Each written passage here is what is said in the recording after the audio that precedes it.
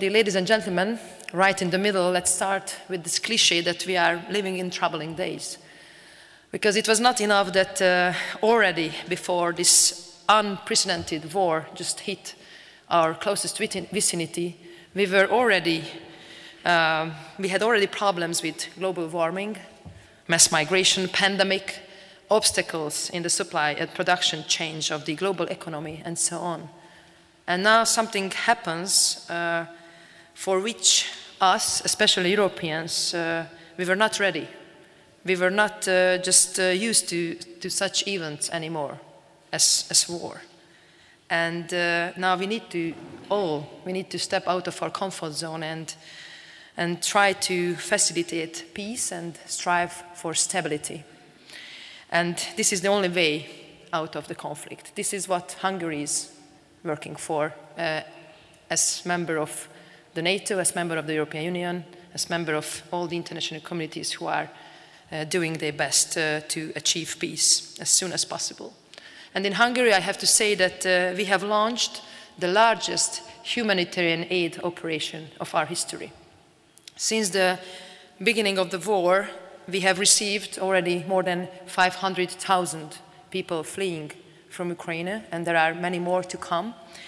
And we are providing them protection and all kinds of assistance they need in line with international, European, and Hungarian law. And we are doing all this in the name of humanity and for the peace and security of Europe, and also in the spirit of unity and shared responsibility, because Hungary has remained and remains always part of every common decision of the European Union regarding this conflict.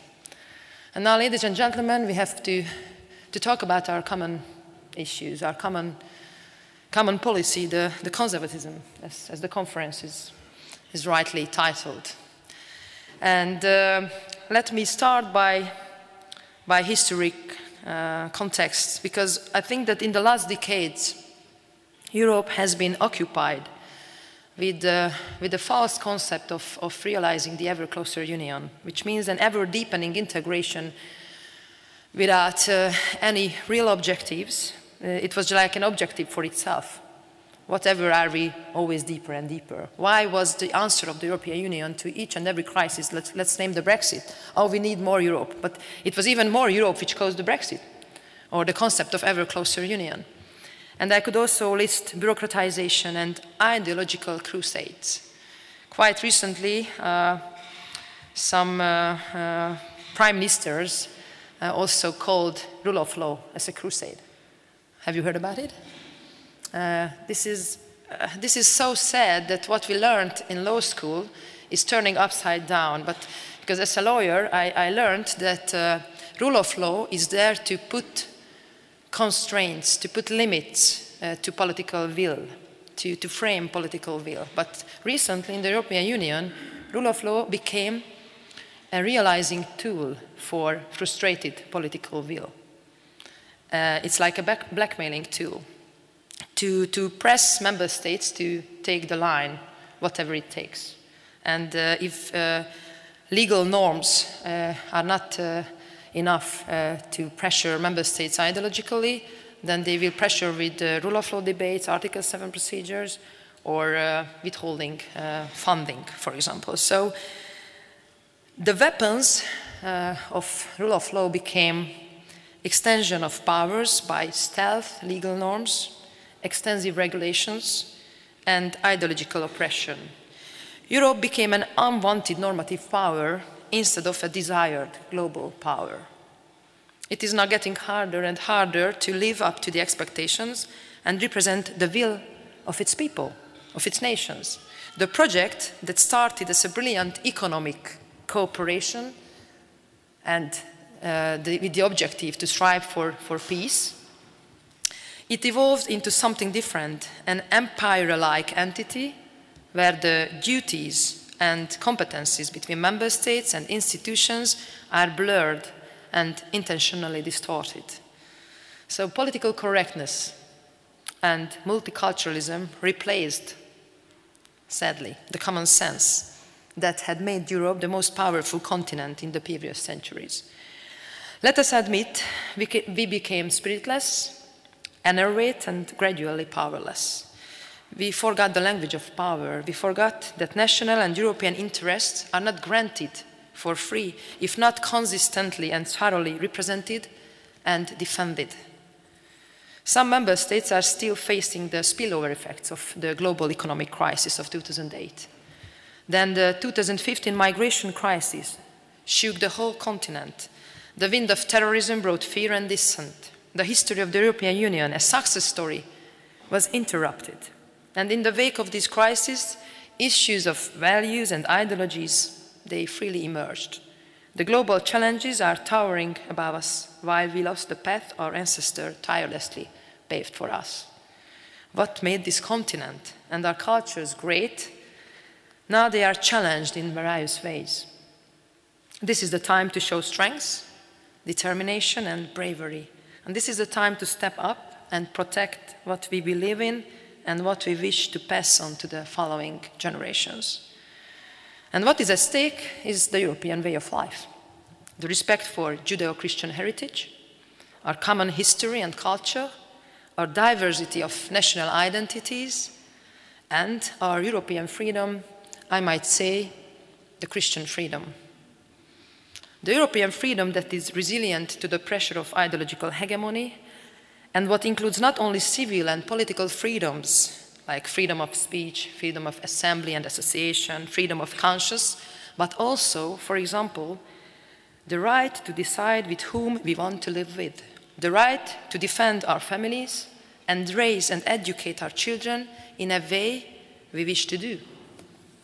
This is what we call European tradition and consider the definition of freedom. We cannot therefore let the liberal and left-wing mainstream distort this concept of freedom and substitute it with the blunt, colorless, and odorless theory of civil liberties. Instead of freedom of speech, what they want, political correctness, as defined by them. And hegemony of opinions instead of a true pluralism of ideas. Whenever we are criticized in rule of law reports that there is no media freedom in Hungary, I always write back that unlike in many countries, unfortunately, at least in Hungary, we still have a real pluralism in public debate, in the media, and in the political culture.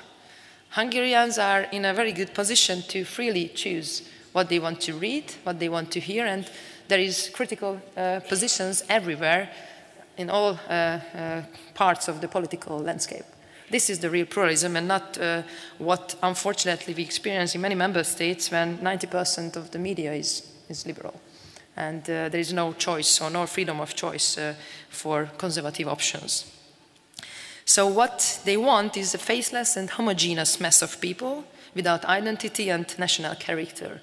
They believe that national pride is a disgrace, patriotism is an extremism, Christianity is an antiquity, and family is just an obsolete notion of coexistence. The liberal network and media intentionally amplifies these tendencies, and social engineers push us towards some sort of postmodern utopia. No gender roles, no gender identity, no belief, no responsibilities, only individualism, personal rights, and personal feelings that determine the rights of others. Early September, there was a very good Economist article. I often say this in presentations. And it was actually a ringing alarming bell by the liberals, how to save their own ideology. And there was a very good sentence, which I often quote, that what we learned at law school about classical liberalism, the definition was that your freedom to swing your fist stops where my nose begins. But recently, today's progressives argue that your freedom to express your opinions stops where my feelings begin. So do we know where each other's feelings begin? How big uncertainty? How big room for maneuvering? How big room for being hurt? How big room for feeling like a victim? Because we never know where others' feelings start. That's why it was crystal clear. My freedom has limits, and the limits are where your freedom starts. This is the classical liberalism. Today is something blurred, something inconcrete, and based on the woke culture, I think. That is the definition for this. So what's now? This is the end of the history. We do not want to end the history here. Contrarily, we want to continue our history and prosper throughout many more centuries. And in this upside-down world, there is a great need for those voices who say so far and no further. And I am happy to announce that we are looking good in Central Europe. Our people, and especially our intellectuals, after 30 years of the fall of the communist regimes, now they are able to pronounce their opinions and convictions about the future of our nations and the future of Europe. Now we have this conferencing actually about the future of Europe, and we are very active on it. Hungary is on the first and second place when it comes to the activity of contributions and events organized about the future of Europe. And such perspectives might differ from the liberal mainstream. However, they are for the benefit of all, and in the name of rule of law, they are legitimate minority opinion. And they bring intellectual challenge to the ideological monopoly and exclusivity, and shed light on the old truths and principles that once made our nations great. We grew up as equal members of this community, and we are now able to stand up for our beliefs and our own interests. We are able to express and at the same time to defend our point of view, even when it comes to the most fundamental questions of our societies. Central Europeans tend to agree that Christianity is not only a belief or a practice of faith, but also a cultural predestination, that families are the foundations of our societies, that a binary social arrangement is based on a man-woman, a mother-father relation. The social problems need to be solved internally and not with implementing an open and very wide open society, that borders do matter, that a strong Europe can only be achieved through strong and sovereign nations, that we do not need to be woke since we never fall asleep. There is a consensus among these nations that there is a common denominator regarding conservative values and principles that we all share and protect, and we will consistently represent those regardless of the overwhelming opposition. Dear ladies and gentlemen, in Hungary we seized the opportunity. The Hungarian people granted an opportunity to this government in 2010, 12 years ago, because the people of Hungary decided to empower the government with an extraordinary 2/3 majority to bring an end to the post-communist era. Citizens gave mandate to build a state on new foundations based on the new fundamental law of Hungary. The core elements of this structure are Christian tradition, conservative values, strong nation, and thriving, blooming families. To us, conservatives, such a law is never just a catalogue of rights and obligations or institutional and procedural regulations, but a manifest of our conviction and historical constitution. We believe, unlike socialist and liberal counterparts, that the value of neutrality, transitionality, and technical nature is not an honor, but a denial of our self-identity. If you take a look at the Hungarian fundamental law, you will see that it is not possible to simply change the title, the name of the country, and get another nation's constitution. There is no template constitution in our views. To us, it is the cornerstone and the ultimate declaration of our constitutional identity. For me, the definition of constitutional identity is as simple as such, that what was perceived as truth and right by our ancestors is also perceived as truth and right by the present generations. But I also asked a constitutional judge about this definition to be more precise as a lawyer. And there are many elements to constitutional identity. And he said that, the centuries-long desire for freedom of the Hungarian nation also became part of our constitutional identity. Thus, for example, the long-standing battle against Ottoman occupation in the 16th and 17th century also forms part of our constitutional identity. So whatever the challenge of the 21st century is today for the Hungarian nation, our answer will always be based on this kind of identity in which all our freedom fights were built into, because we never get freedom as granted. We never inherited it. We always had to fight for it. And the big element or the main element of the Hungarian constitution is that the Christianity is the founding stone of our state. We are proud that our king, Saint Stephen, built the Hungarian state on solid ground and made our country part of the Christian Europe 1,000 years ago. It is certainly a lot. However, it is not just a number, but also a predestination to us. Christian roots and values are inherently built into our identity, history, laws, customs, and the whole society. Whether you are going to church or not, you are living your life in a way as Christianity determined it in the country and in the nation. Therefore, it would be a mistake not to acknowledge the importance and the impact of Christian teachings and practices. As the fundamental law of Hungary states, I quote, "We recognize the role of Christianity in preserving nationhood." Apart from this religious premise, the conservative government also incorporated the most profound values of our society in the basic law, while creating a modern, long-standing document that meets the demands of the 21st century. We are a modern state. We are declaring our sincere devotion to the next generation by stating that we bear responsibility for our descendants, hence we protect the living condition of future generation. We have a very green constitution, actually. We already stated in 2011 that our children and grandchildren will make Hungary great again with their talent, persistence, and moral strength. These are in the Constitution, in the preamble. We do not organize our society on aid and subsidy, but we honor the work of the individual and praise the achievement of the human mind.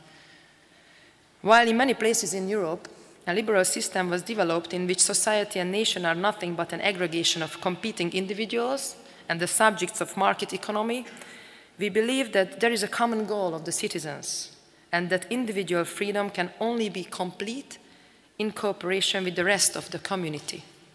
Because we believe that individual rights come with personal responsibilities too. It is quite symbolic, while the word rights is featured in 33 times in the fundamental law, the words responsible or responsibility almost 20 times. So this is quite significant. Personal and community responsibility is present throughout the entire fundamental law. Freedom and responsibility, like the conservative definition. No surprise that families are at the heart of this basic law. We hold that the family and the nation constitute the principal framework of our coexistence. In Hungary, in contrast to many progressive countries, the family is not just a blood nexus, a mere legal fact, but a responsible community, what the German coalition agreement is foreseeing, but a concept saturated with values that define our identity and our worldview. Our perception of the family sets us apart from many European countries where they strive only for the fulfillment of the individual alone, for the maximum empowerment of the individual. However, for us, family policy is not only a demographic tool, but also an identity issue, a defining element of our sovereignty. Our goal is not to relativize, but to revitalize our families. We believe that the full support of our families is the guarantee for the preservation of our sovereignty. And it's very symbolic that we spend 5% of our GDP on family support schemes. This is at least double of the average in Europe. Therefore, the fundamental law of Hungary also states the protection of the marriage and that the upbringing of the children is the sole responsibility of the parent. This is also why we declare that we shall protect the institution of marriage as the union of one man and one woman, established by voluntary decision, and the family as the basis of the survival of the nation. Also, the mother shall be a woman and the father shall be a man. Naturally, we do not think that community overrides in every aspect the human existence. Of course, we too believe in individuality. But this individuality cannot be selfish, but it must be integrated, self-conscious, devoted, humble, and respectful.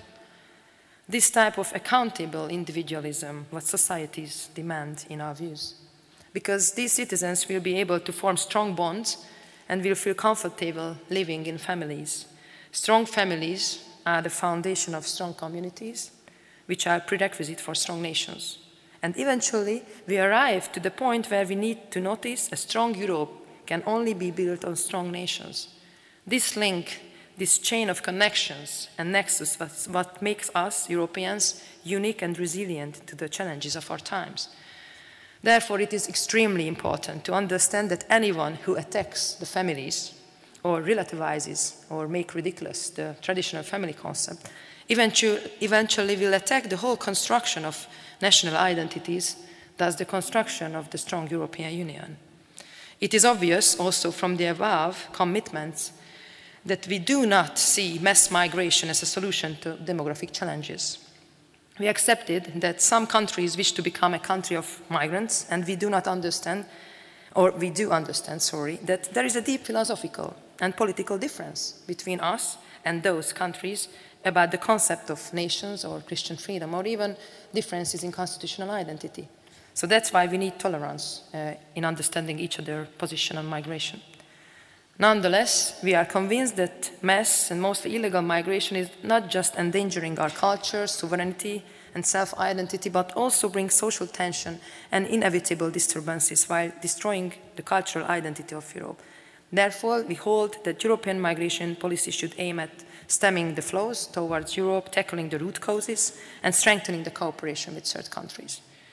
We have to prevent all different proposals and measures which are encouraging people to embark on these perilous journeys from the other sides of the world. And here, again, as I said in my introduction, we take it important not to draw any parallel between the current Ukrainian refugee crisis and the migration crisis of earlier years, which are pressuring European borders.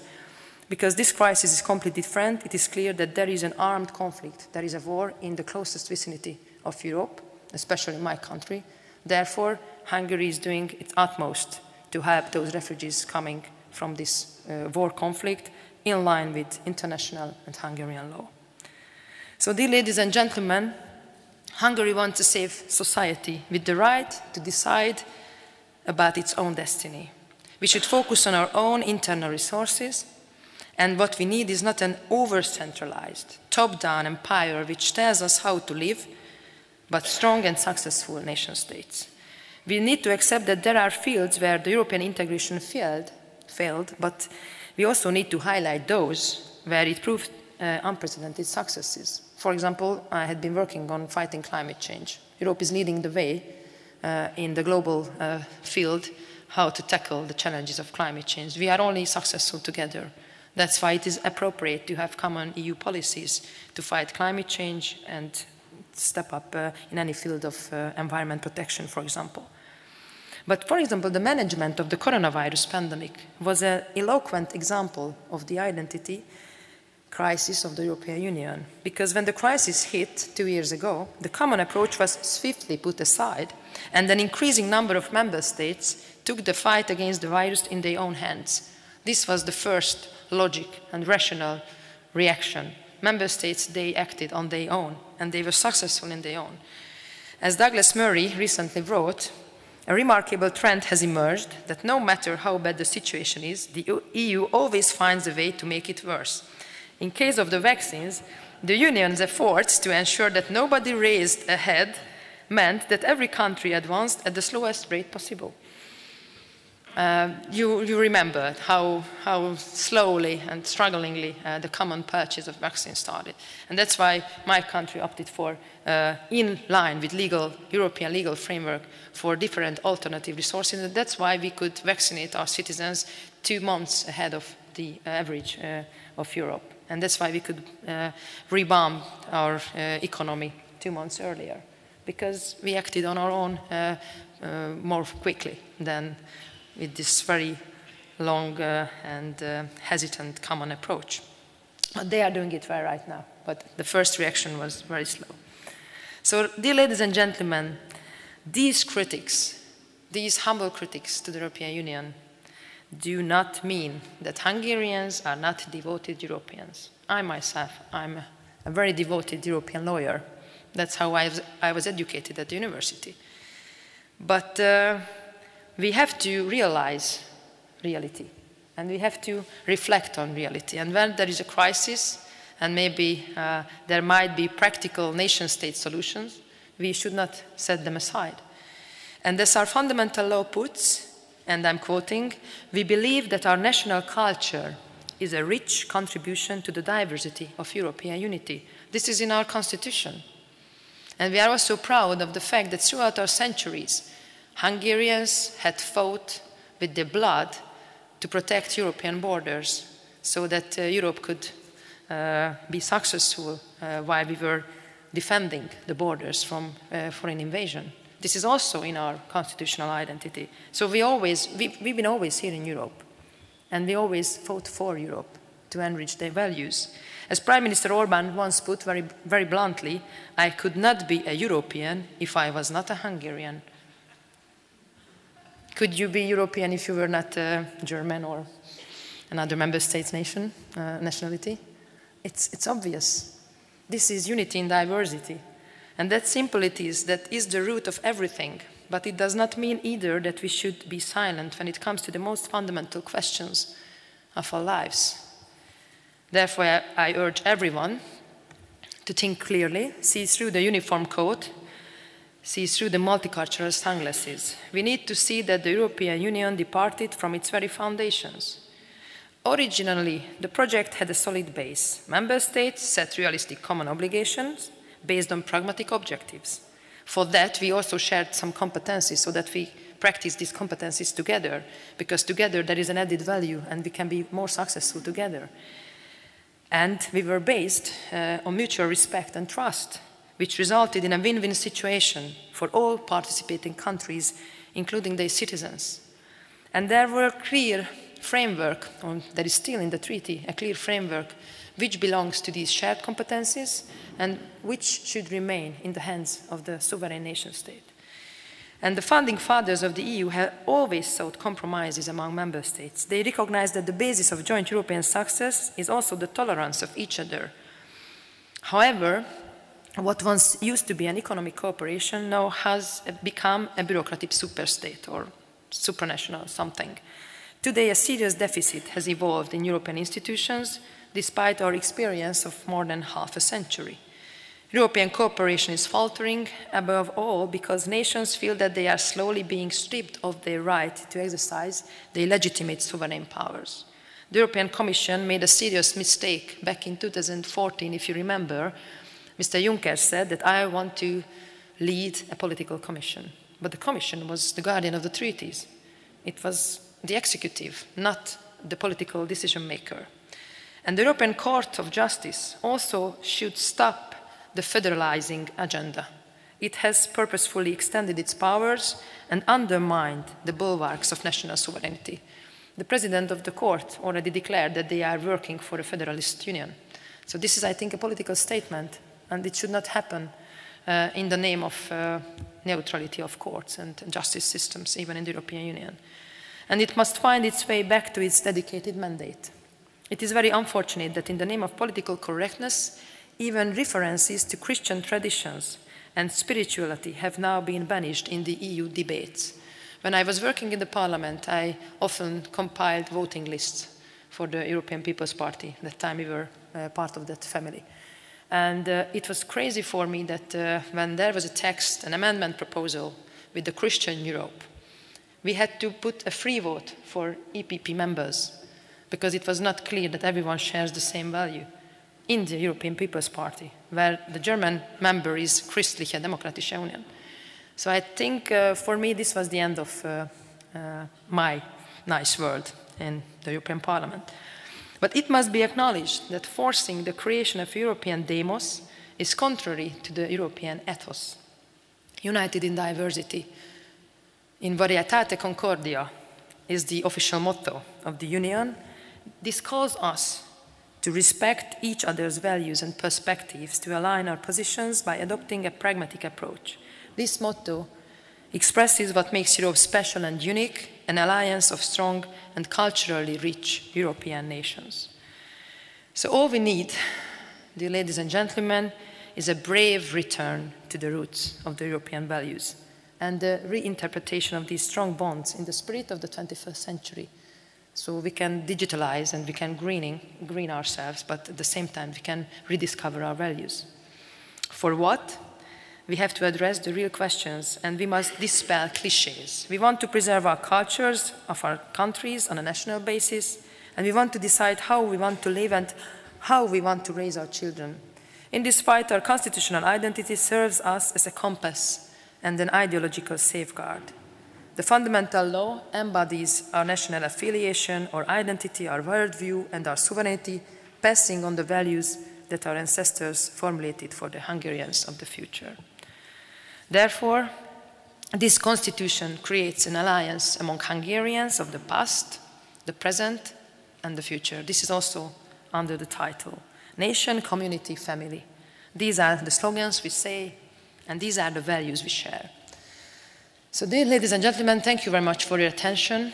And my last thought is very actual, because we are running around the country, we are campaigning, because in 12 days, Hungary is electing parliamentary majority and electing a government for the next 4 years on the 3rd of April. And I'm meeting many citizens across the country. And my message is always the following, that dear Hungarian fellow citizens, on the 3rd of April, please be aware of the fact that you are not only deciding about the future of our country, but you are also deciding at the same time about the future of Europe. Because I truly believe that many humble conservative citizens are looking at us with a lot of hope that we can continue this identical conservative policy in Central Europe, and we can give bravery to politicians on the other side of this continent to follow this policy, because this is for the benefit of Europe, this is for the benefit for all. Thank you very much.